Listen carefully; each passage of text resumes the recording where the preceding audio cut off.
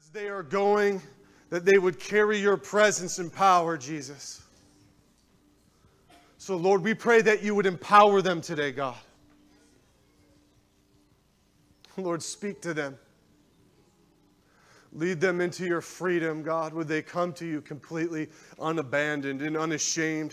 For you are the God who works miracles on our behalf. You are the God who stands next to us, and you fight in us, and you fight through us. And you made a promise to us, God, that you would never leave us. And you sent the advocate, the Holy Spirit, not just to advocate, but to plead on our behalf. And we praise you, Jesus. In your name we pray. Amen.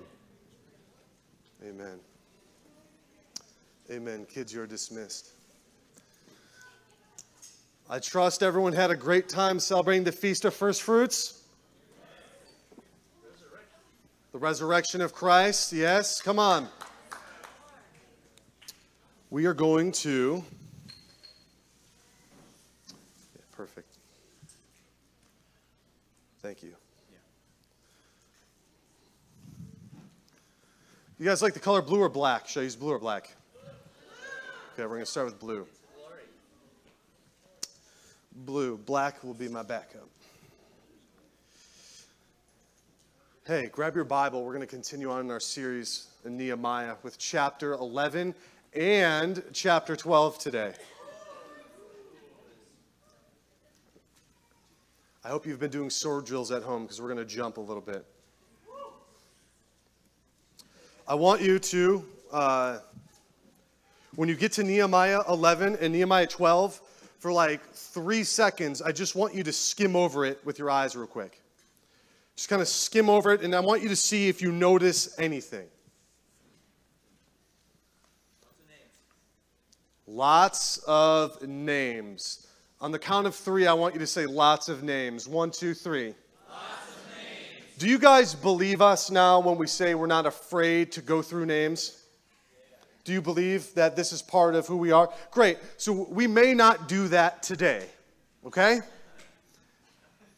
And I want to start off explaining exactly what's going on in Nehemiah 11. We're at a point in the story where the wall is ready to be dedicated. Do you remember the last thing that was spoken when Anthony came and he preached about restoring a covenant, renewing a covenant with God? And renewing a covenant comes with 2 things. The first one was obligation, and the second thing? Separation. Okay, we'll go through it again. It's all right. Obligation and separation. Now we come to a point where they're getting ready to dedicate the wall. The wall they've spent all this time on, that they've put their energy and resources into. And we started this entire series saying, at the end of the day, it wasn't really about the physical wall, right? Today we're going to see that although ultimately it wasn't about the physical wall. It was about restoring the relationships that God had with his people, that it was standing once again for righteousness. What we're going to see today is that the physical wall was also important. See, sometimes in life we can over-spiritualize things to a default, right? We say, well, it's not really about this, it's about, and then we'll just throw out the spiritual thing. But what we're learning, especially as we're diving deeper into the things of Israel, into Jerusalem, that it's not just a spiritual weight that has to be carried, but it's also a physical weight. So it's not about the wall completely. It's not about the physical wall completely. There's somewhere in the middle. And that's what we're going to see today. So there's a bunch of groups that are named.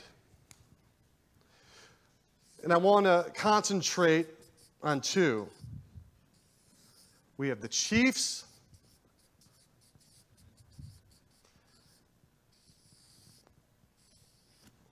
and we have the priests.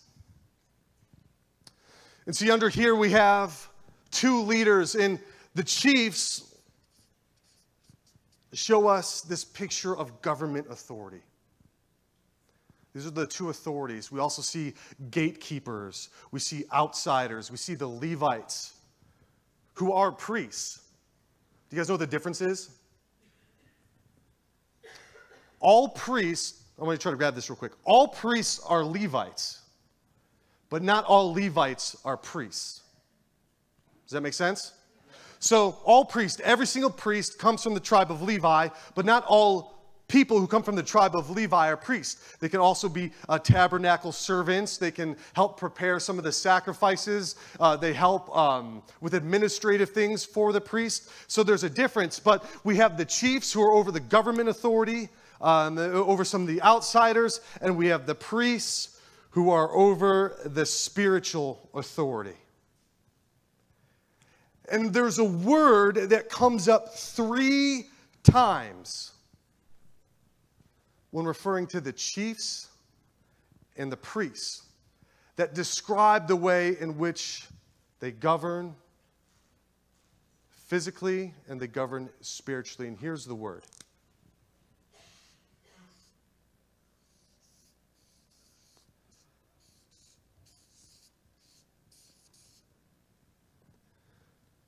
Garrett, the word is valor.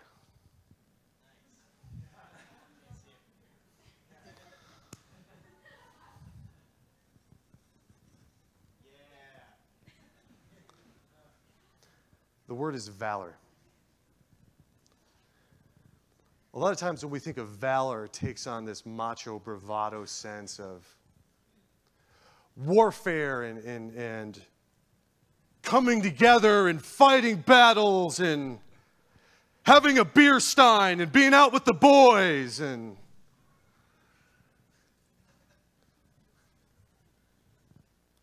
it's so much deeper than that.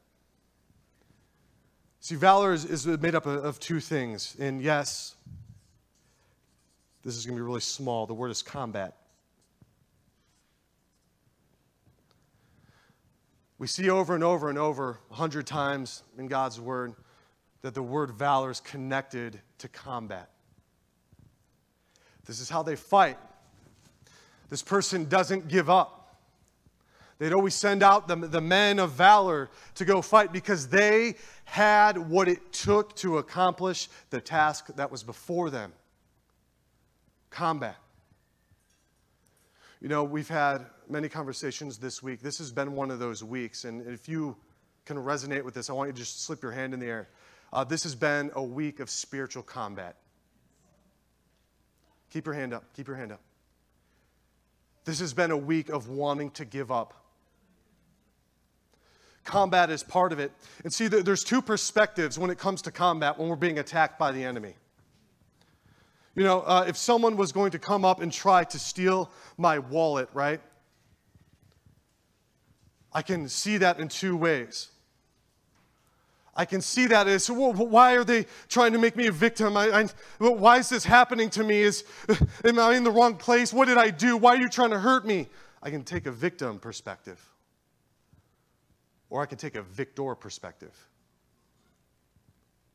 That I know where I'm walking. I know what part of town I'm in. And I also know what God has equipped me with. When this thief tries to steal from me and take my wallet, I'm going to throw him to the ground. And see, there are 2 ways we can look when we face battles spiritually. Either I'm the victim, I'm just covered in all these lies, I can't believe these lies, or we can face them head on in combat. We can say, no, this is who God has made me.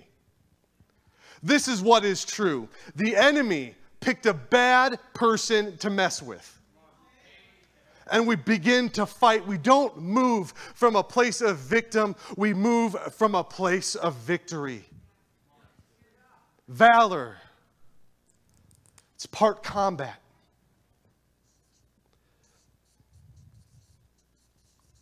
It's part character. Your character.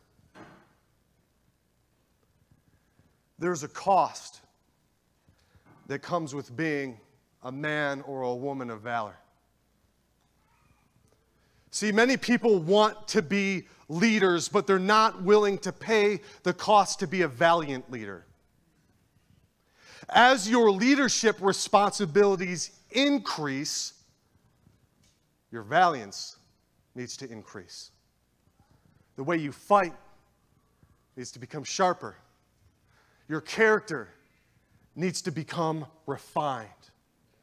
The definition of valor, there's a Hebrew word and it's chayil. I want to try to say that's kind of fun. 1, 2, 3. Chayil.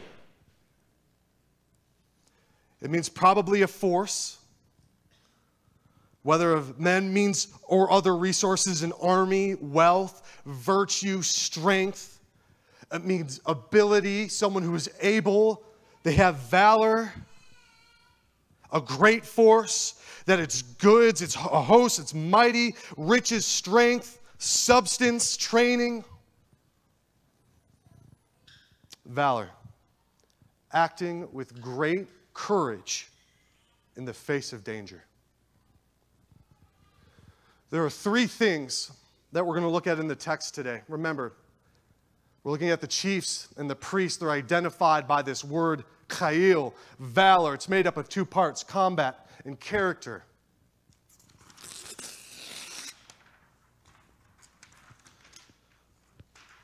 We're going to look at 3 things.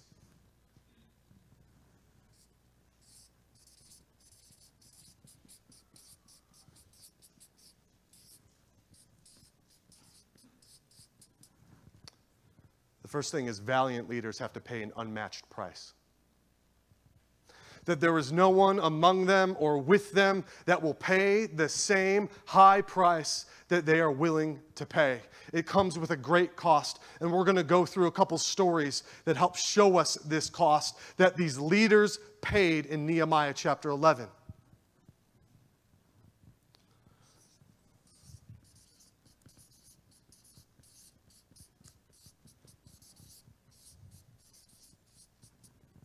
We're going to see that they hold an unbroken line.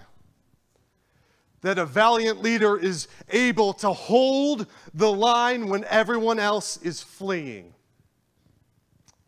An unbroken line, we're going to see this.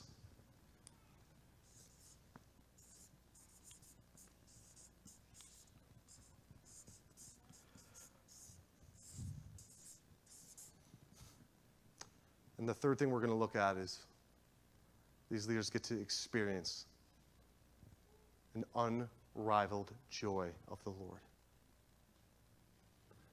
You ready to jump in? All right, let's go to Nehemiah 11. We're going to start out in verses 1 through 3.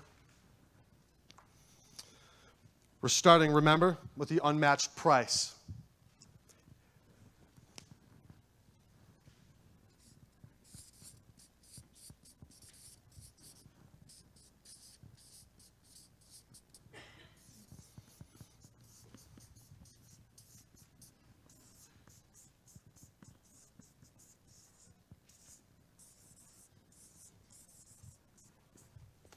Here's the first price you have to pay as a valiant leader. That you are the one who's willing to live where others won't. Look at verse 1 of chapter 11. Now the leaders of the people lived in Jerusalem, and the rest of the people cast lots to bring 1 out of 10 to live in Jerusalem, the holy city, while 9 out of the 10 remained in other towns. Okay, do you see that we have this group of leaders who said, no, I will live where most people aren't willing to live. I'm going to be the one who sacrifices my dreams, my comforts, my friends, my families, these orchards that I built up, my home, my security, to come to Jerusalem and to live. See, Jerusalem at this point was only a quarter of the size it was before they were taken into exile. Imagine how that would mess with your mind as a leader. That the city that I once knew and I grew to love was like this and it was thriving. Then this happened, and that's when a time when I would have wanted to live there. But then we were taken into captivity and it's shrunken. Now it's not secure. We don't have an army there. But I'm going to go anyway. I'm going to pay the price to live where I feel maybe alone, where I'm apart from my family. Because I believe in so much what the Lord has spoken. I want to ask you if God has spoken something over and into your life. Are you willing to live where others won't? Are you willing to go after what he said, no matter the cost? Because with a leader, it's usually separation that happens, but there's this emphasis on our obligation, like we were talking about last week. The reason they did this is because this is the price a valiant leader pays. They're willing to live where others won't. See, we're all called to live in the light. We're all called to live in community. We're all called to, whether you're a leader or not, or you're new in the Lord, we're all called to certain things. But there's a different level of sacrifice that is required of a valiant leader. Wouldn't you know that the law of the Spirit typically leads valiant leaders in different ways? If this is good for them and they have the freedom to do this, but this isn't something that I've given you. All these people, they had freedom to live where they wanted, to have their families, to have their orchards, but not for the valiant leader. They follow the law of the Spirit and they go where most people aren't willing to go. But there's a great blessing. It says in verse 2 of chapter 1, and the people blessed all the men who willingly offered to live in Jerusalem. Do you know that there's a blessing connected to willingness? That there's a blessing connected when our hearts are willing. That's why we spend so much time when we come together to get our hearts right before the Lord. Because when we posture ourselves in that manner and we are willing to say yes to whatever it is, whether it's to step out in faith or it's to step back in faith, that when we are willing, that there is a blessing attached to it. These leaders were willing to pay the cost. Are you willing to pay the cost? When you think of a valiant leader in your life, a chief or a priest in your life, have you even stopped to think about the cost that they've had to pay?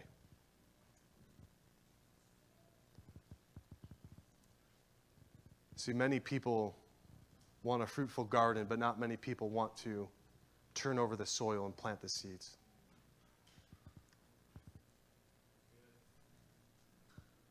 I'm telling you, the Lord, it's not going to be everyone. This isn't for everyone. This message isn't for everyone. We see in here in the patterns that there was a select number of people that were named as valiant leaders. But the Lord is raising up valiant leaders in this house. This is why it's so important. The Lord is raising a tribe, a complete tribe of valiant leaders in this house. See, we're all part of the bigger house of God, and I believe with all my heart that God's anointing on the Arising Church is to raise up valiant leaders. See, if you've been following the news at all, you've heard the story of AJ, who was in Crystal Lake, this young child. And you heard the horrific things that happened to him and where he was found. And it's hard to not feel some sort of burden or responsibility for that, because God has given us spiritual authority over this area.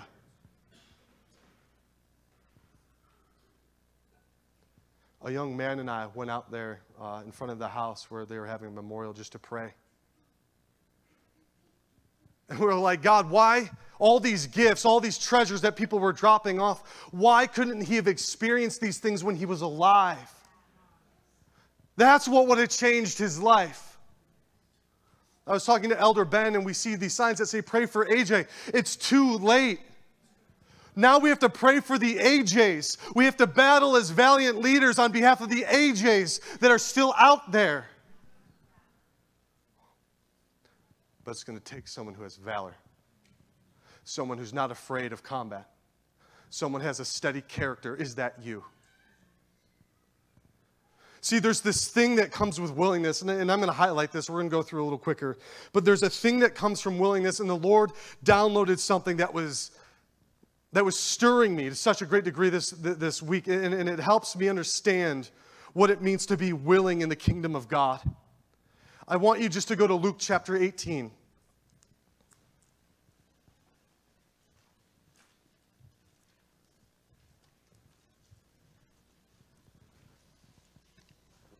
And I want to explain this in a little bit of a different way. We're going to be in verse 15.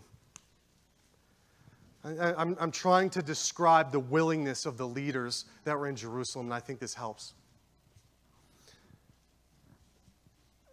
In Luke chapter 18, verse 15, it says, "Now, they were bringing even infants." All right, this is talking about parents. They were bringing infants, babies. This is the word that's used for when John the Baptist was still in the womb, a very young little baby. That's what's going on in the physical. They're bringing these babies to him that he might touch them. And when the disciples saw it, they rebuked them. Did they rebuke the babies? No, they rebuked the parents. It was a nuisance. Wait, you want your baby to be blessed? Just please, go away.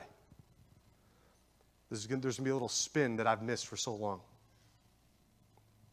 But Jesus called to them, saying, "Let the children come to me and do not hinder them." Who were the children? Were they 12-year-old children or babies?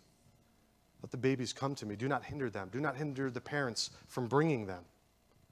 For to such belong the kingdom of God. Truly I say to you, whoever does not receive the kingdom of God like a child shall not enter it.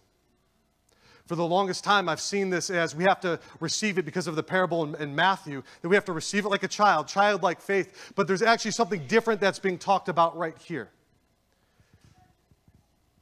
It's saying in the same way you receive a baby from someone, with joy, with compassion, with willingness, that when someone hands you your baby, you're like, I'm going to protect this because it's so precious to you, that I care about this. And you hold the baby and you protect the baby, and it's a joy for you. He's saying you need to embrace the kingdom of God like that. That's what willingness looks like in the kingdom. No matter when our babies are disobedient, when they wake up at 3 a.m. crying, that we take them in our arms and we kiss them on the head and we say, "You are so precious to me." This is what willingness in the kingdom looks like. So many times we receive something hard in the kingdom of God. We have to confront this person and do this. These people are offended with you, but they won't tell you. They're speaking evil against you. They're being divisive. And you can get all upset and you can get in your head about it. But God says, receive these things like you're receiving a baby with joy. Because this is how the kingdom is going to advance. A willingness to take what most people won't. A willingness to hold a weight that most people won't. It's willingness. This is the first cost.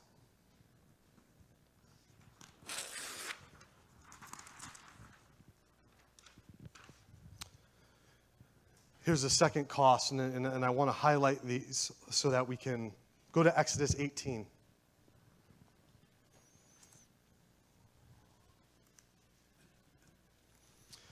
This is the type of character we're talking about. This is the character that these leaders in Jerusalem had as they were repopulating the city. Here's weight number 2.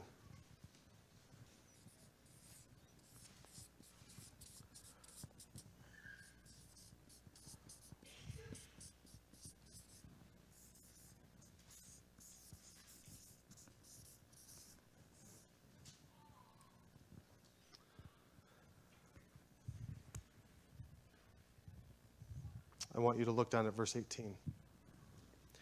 This is Jethro talking to Moses.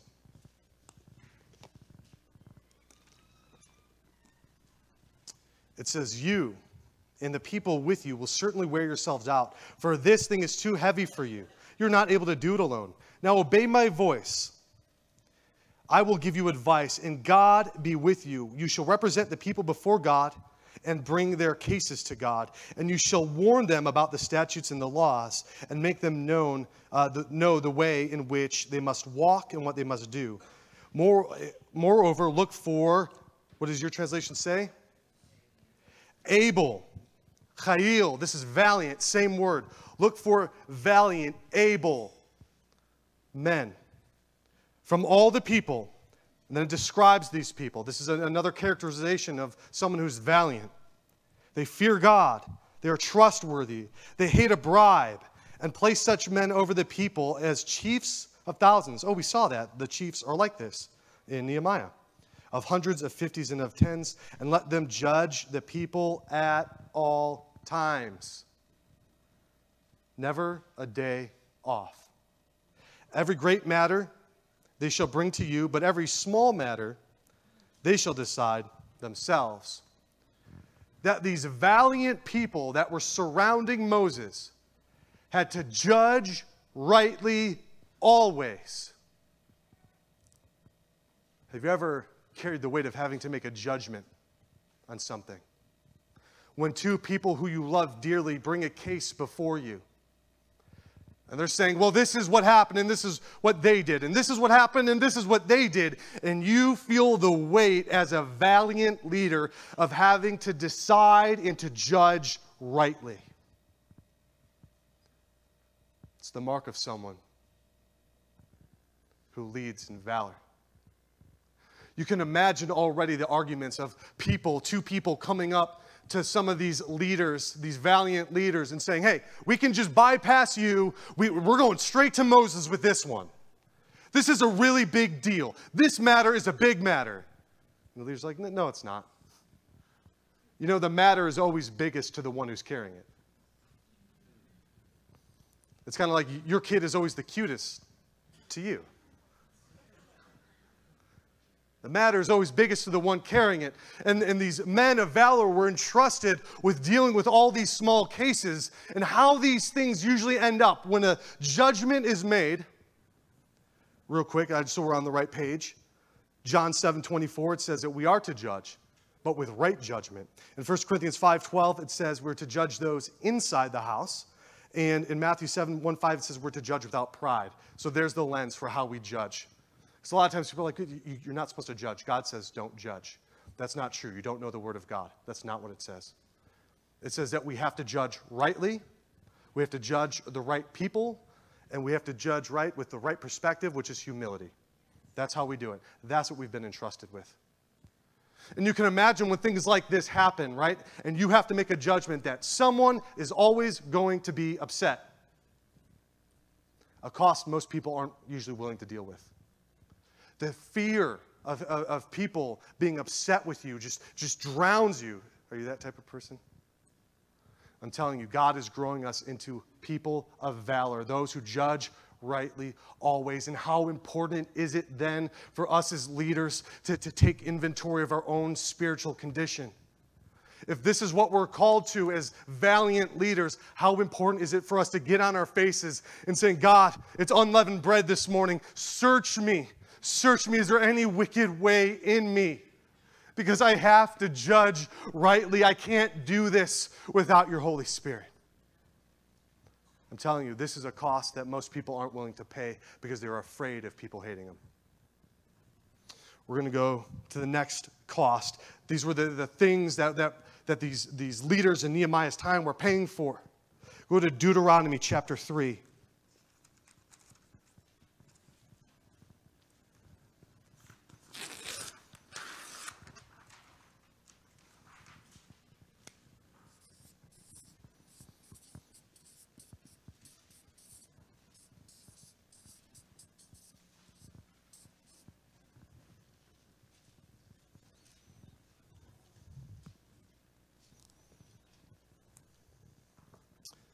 Go to verse 18.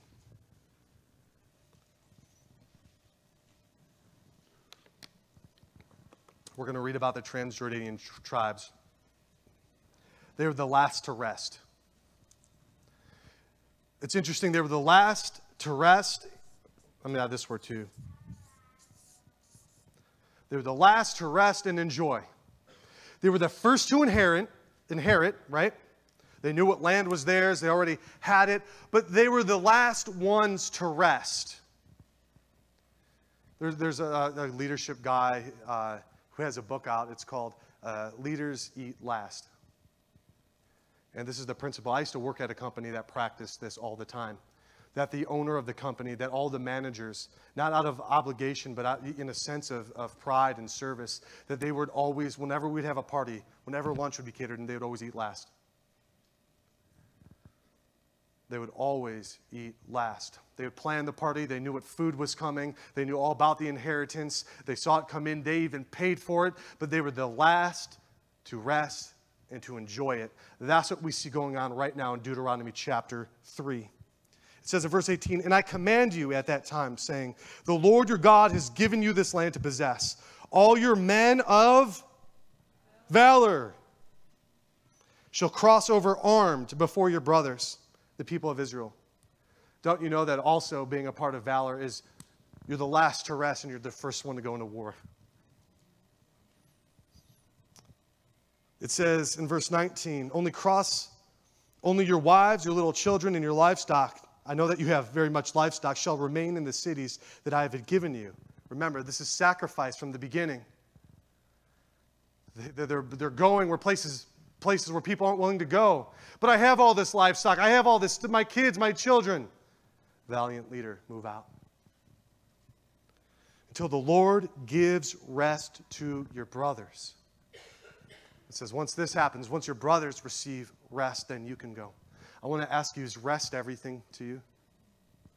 You're just waiting for the next time you can physically rest? I've been guilty many times during many days.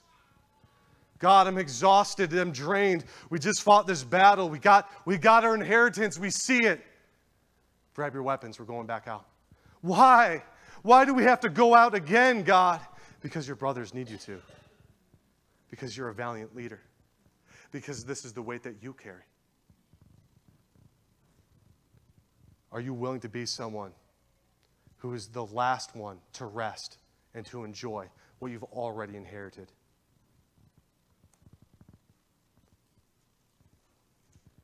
Do you always need to be first? I'm telling you, the Lord is raising up a group of people in this church who are identified by our valor. I want to go next. So this is one of the costs that we see of being a valiant leader. Go to 2 Chronicles 26.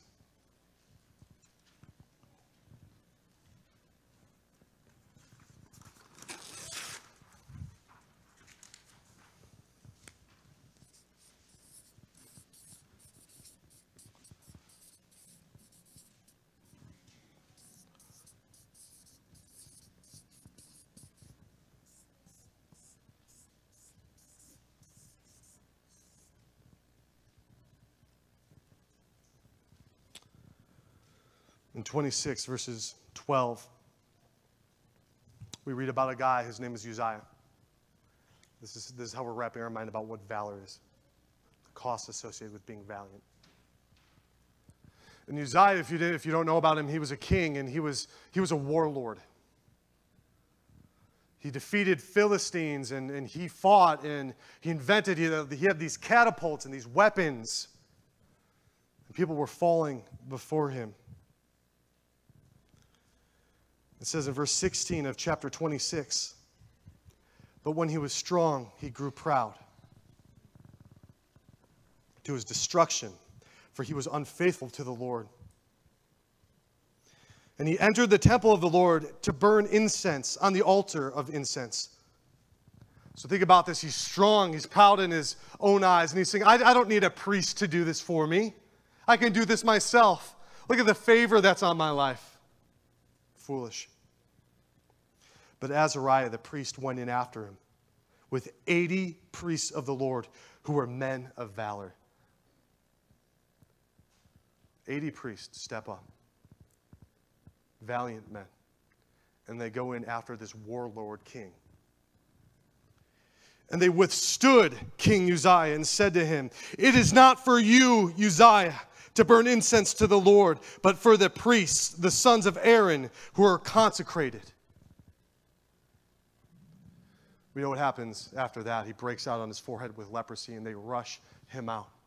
The mark of a valiant leader, a weight that has to be paid, is someone who is willing to confront and correct corrupt kings.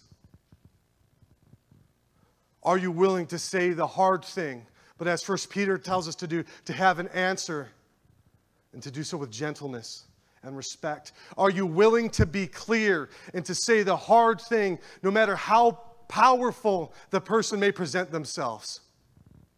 That you know when you begin to correct that it's going to be an immediate war. Are you willing to live and to go where most people aren't? It's easy to be friends with everyone and tell everyone what they want to hear. That's not the mark of a valiant leader. A valiant leader has no fear in confronting and correcting corrupt kings. This is what is wrong. This is God's mercy for you if you turn right now. But I'm standing on this. I don't care how you react. I don't care how angry you get. This correction needs to happen. Have you ever fought when someone has corrected you in the midst of your corruption? That you viewed yourself as a king. That you were strong, you were powerful. But you had this corruption stirring all around you. And someone came in to correct you. How have you responded in that? Valiant leaders confront corrupt kings. What else? What else is this weight of being valiant? Man, this seems hard. Let's go to Joshua 7.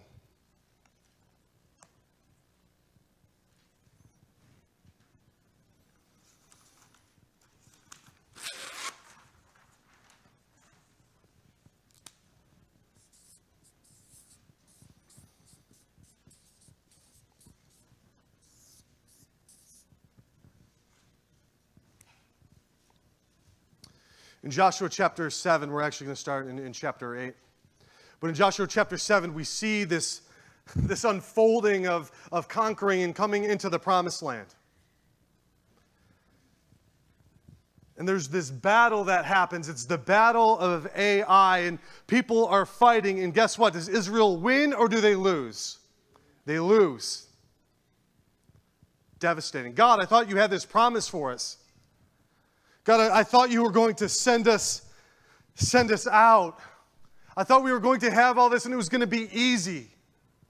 They lose. Why do they lose? Because there's some sin in the camp.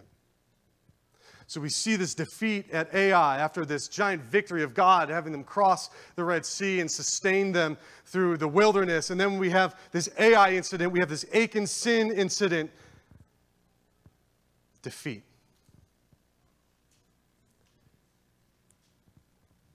It's easy to settle in a place of defeat. To take a break, to take a breather, to not want to move forward. It's easy to settle and to stay in a place of defeat. Many people do. That's not the call of a valiant leader. Look at chapter 8, verse 3.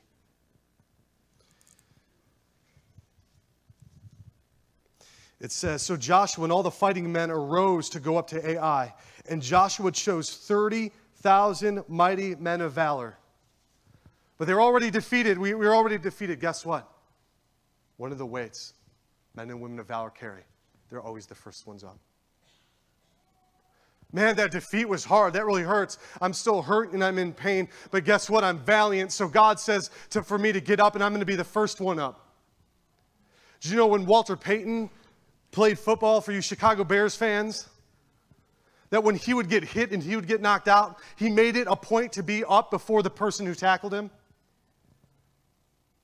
We need to restore that kind of tenacity to the house of God.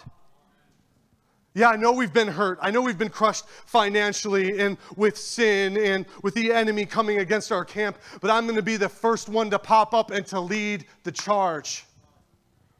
That is the mark of a valiant leader. It says in verse 4, and he commanded them. I just want you to put the word command in the back of your mind. Behold, you shall lie in ambush against the city behind it. Do not go. Back up. 30,000 mighty men of valor, and sent them out by night. He sent them out by night. See, valiant leaders fight when most people are still asleep. They're the first ones up. We see a picture of Jesus doing this in the garden. when he's fighting and he's warring, not on his own behalf, but on behalf of the people of God. Same picture here. He's warring on behalf of the entire world. And what is his disciples doing? They're asleep. In the same way, these men of valor went out at night. Verse 5, and I and all the people who are with me will approach the city, and when they come out against it, just as before, we shall flee before them. And they had this entire plan. At the end, in verse 8, it says, and as soon as you have taken the city, you shall set the city on fire. You shall do according to the word of the Lord. See, I have commanded you. See, sometimes people think that to have valor means that you're just like a wild animal, that you can do whatever you want. No, there's a submission process here. The valiant leaders, not only are they fighting when others are asleep, but valiant leaders respond to leadership. They submit themselves to leadership. This is meekness. This is power under control. Jesus did this. We see it in John chapter 12 and John chapter 15, where he's constantly talking about that he submits himself to the leading of his Father. Jesus, the greatest valiant leader of all time, models this for us as well. The first one up, while most are sleeping, in submission. Here's the next one. Go to Judges 11.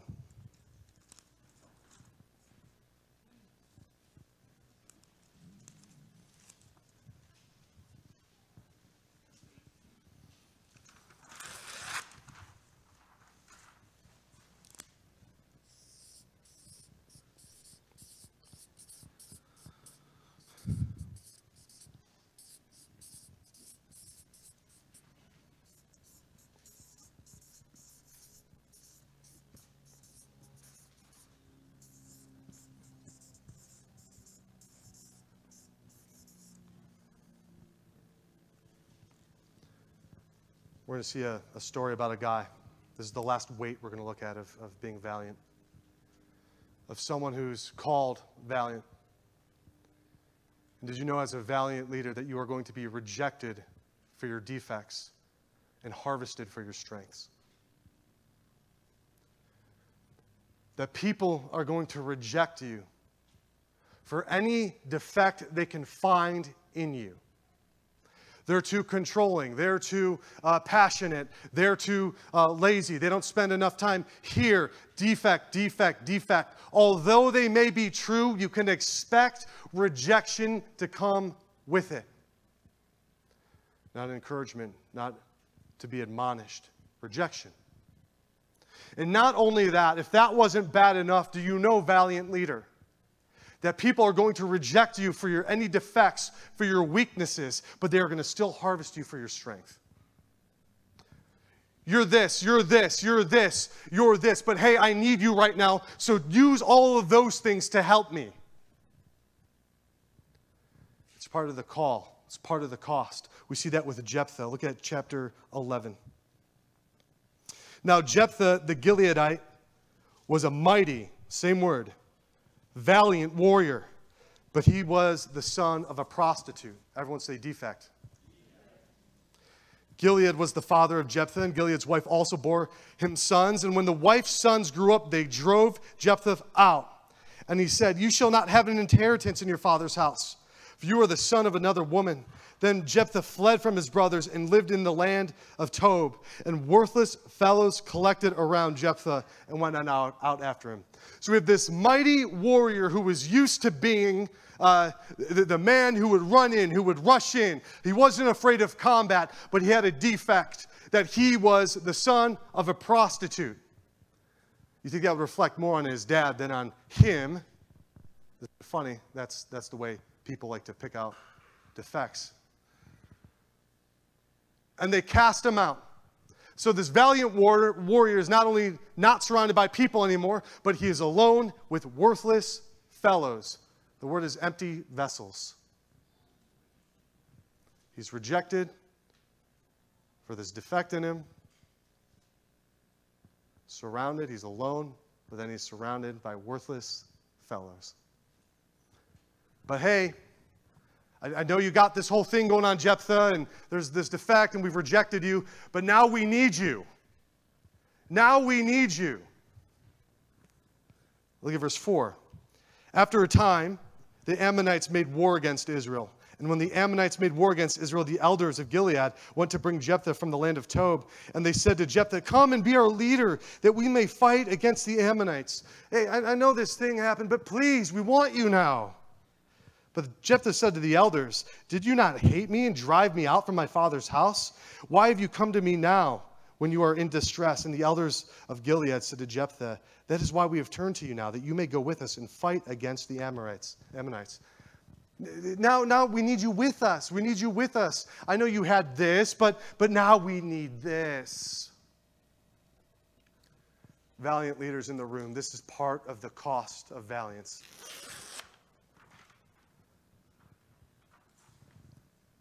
We can see,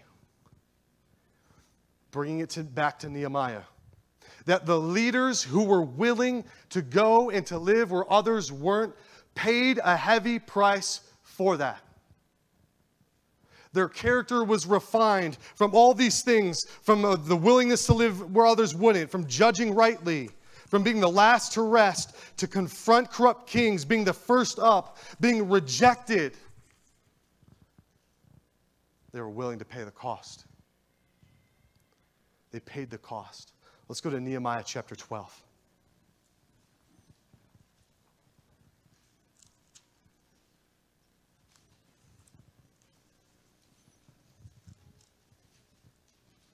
So remember, we just went through that these leaders, these valiant leaders, paid an unmatched price. Now we're going to talk about the unbroken line.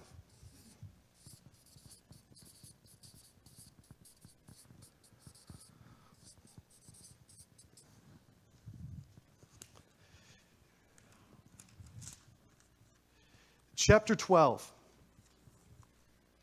verse 1. Says, these are the priests and the Levites who came up with Zerubbabel. And it starts listing all these names. At the end, in verse 26, skim there. It says, these were in the days of Joachim, the son of Jeshua, son of Jozadak, in the days of Nehemiah, the governor, and of Ezra, the priest, and the scribe. Okay, so what's going on there? Why are all these things being named? He's saying from the beginning, when this whole process started with Zerubbabel, all the way through Ezra, all the way until Nehemiah, that these priests have remained, that they have held the line. Their valiance has been unbroken, that they've stayed, they've endured when most people were giving up, not wanting to work, that they held the line and they did what God called them to do. Not only were these priests willing to pay an unmatched cost, but they held an unbroken line. This is the mark of someone who is a valiant leader. They're not willing to bend on the line that God has drawn for them. Not only that, but they are raising up others to follow in the same suit. So when the inheritance and the dedication of the wall comes, that the same valiant leader that started is going to be finished with a different valiant leader. That this is passed on, it's just passed down, that it becomes this lifestyle, that, and the hope is that valiance and priest would be synonymous and they would flow together. We see this surrounding valiance. Go to 2 Samuel 23. We're almost done.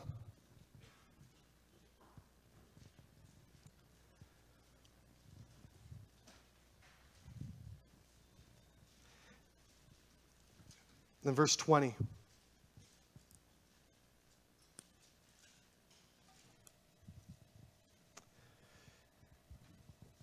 It says, and Benaiah, the son of Jehoiada, was a valiant man of Kabzeel, a doer of great deeds. Right? Then it goes in to talk about all the combat that he was a part of. In the Hebrew, it reads a little differently, and it's a little harder to pick up, but there's this word, and the word is Ben Chayil. So it says, and Benaiah, Ben Jehoiada, was, that's crossed out in Hebrew, and it says, ben Chahil. So what he's saying is, we have Benaiah, who was the son of Jehoiada, who was the son of a valiant man. Do you see how there's a line? Why was Benaiah valiant? Because he learned it from his father. Why was Benaiah's father valiant? Because he learned it from his father. And it is an unbroken line. If you ever remember when you were in grade school and you'd play the game Red Rover, and there was nothing like the satisfaction of standing in a line and calling out the biggest one they had, and that big old kid running and being clotheslined by their Red Rover hands that wouldn't let go. It was so satisfying. Why? Because the line was unbroken. Because strength prevailed. That's what Nehemiah chapter 12 is talking about. In the same way, Benaiah came from this line, and because of that, he was able to do all these great things. He killed a lion in a pit. He killed 2 lion-like men. He kills an Egyptian that they feel the need to mention is handsome. And it's a funny story. He takes the spear from him. How humiliating, right? This is what valiant people do. He takes the spear, the guy's spear, and turns on him and kills him with it. That's what you call a boss right there.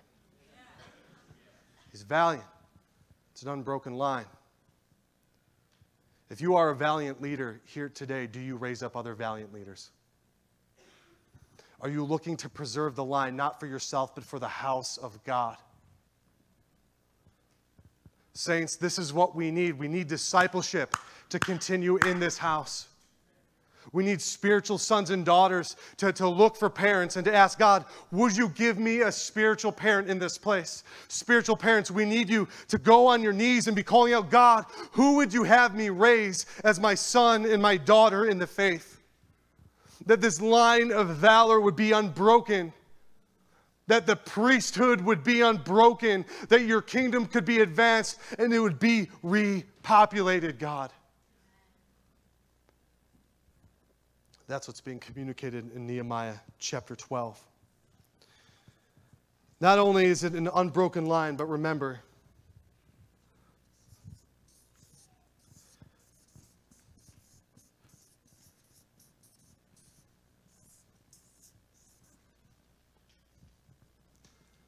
you get to experience unrivaled joy. Does anyone in this room need a baptism of joy? We're going to pray for that at the end. I just feel like we want to pray for that. Is Adam or us, is anyone here right now? Any worshiper? Why don't you just come up? I just feel like we need to pray for that. Unrivaled joy. Look at Nehemiah chapter 12. The dedication of the wall. Okay, now we're in verse 27. The dedication of the wall is getting ready to take place. And there are these 2 choirs that are formed. Ezra, he takes the choir to the south of the city. Nehemiah takes the choir to the north of the city. And they begin to praise God. And this is what begins to manifest. Look at verse 43. Every time I say the word rejoice, I want you to cheer. Rejoice to joy. Ready? I know this has been a little heavy, so I want you to get out of that. Okay? And every time we see the word rejoice or joy, we're going to cheer. Verse 43. And they offered great sacrifices that day and rejoiced. For God had made them rejoice with great joy. The woman and the children also rejoiced. And the joy of Jerusalem was heard far away. Is the joy that you have heard far away in your life? Does the joy that comes from you, is it heard far away, not because of just the volume, but because of the frequency? Do you get loud frequently? That's what the people are surrounded in right now. That's what they're getting baptized in right now. That there's joy just surrounding them. They're being immersed in it like a water baptism. Joy is coming down and God is stirring joy in their heart. Look what it says about the priest in verse 44. On that day, men were appointed over the storerooms, the contributions, the firstfruits, and the tithes to gather into them the portions required by the law for the priest and for the Levites according to the field of the towns. Remember the priests, these valiant leaders, they receive a special gift right here. This is what it says. For Judah rejoiced over the priests and the Levites who ministered. These guys who paid an unmatched price to be there, to leave everything, to live there. Who had not only had to go into combat, but had to have character things dealt with. These valiant leaders who paid the price over and over and over.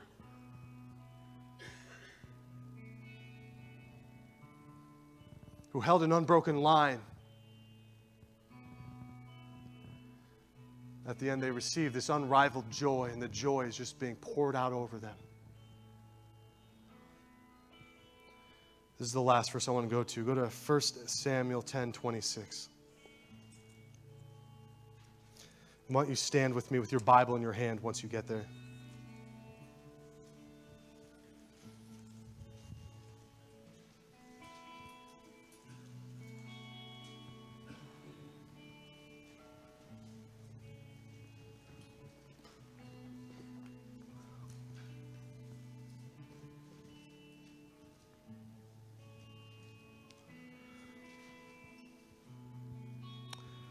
First Samuel 10:26 says this. This is when Saul was anointed king. It says, Saul also went to his home at Gibeah, and with him went men of valor, whose hearts God had touched. Is there anything more we could ask for than being touched, having our heart touched by the very hand of God?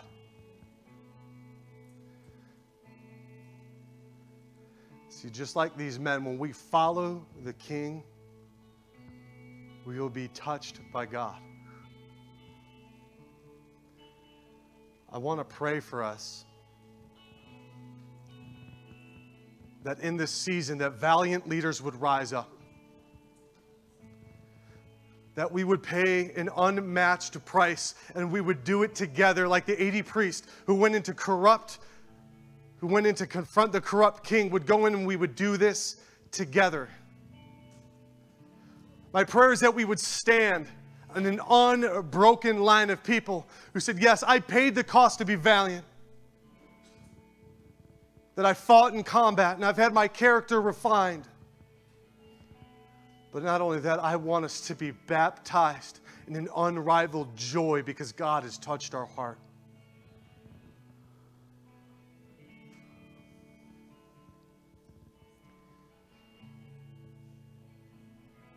If you've been feeling the stress of being a valiant leader because of the price that you've paid, because of the stress that it takes to keep and to hang on to an unbroken line, and you say, God, I need an unrivaled joy, I just want you to come forward right now. Come on. Come on, there are many. Don't be ashamed. Come forward right now. We're going to ask for a baptism with joy. Come forward right now.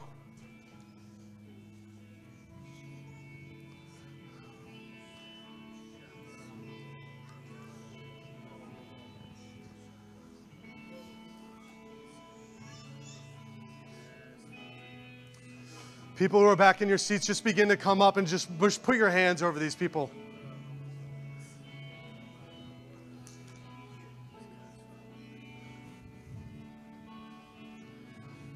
If you need a baptism of joy, I just want you to stretch out your arms. I want to read this scripture over you. In Zephaniah 3:14, it says, sing aloud, O daughter of Zion. Shout, O Israel.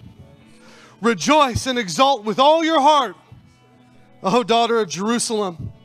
The Lord has taken away the judgments against you. He has cleared away your enemies. The King of Israel, the Lord, is in your midst. You shall never again fear evil.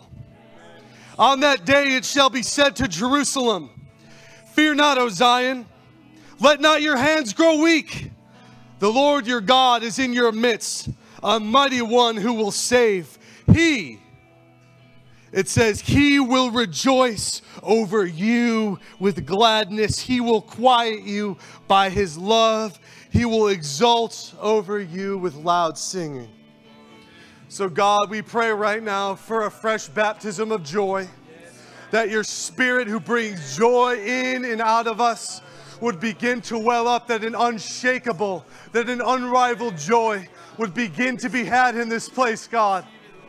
Lord, set us free so we can experience your joy. Just like we read about in Nehemiah chapter 8, that the joy of the Lord is our strength. Make us strong as valiant leaders, God.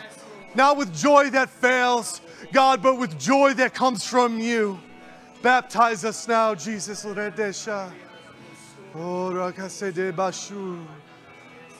us with joy. Anxiety leave, fear leave in Jesus' name. For God is in our midst.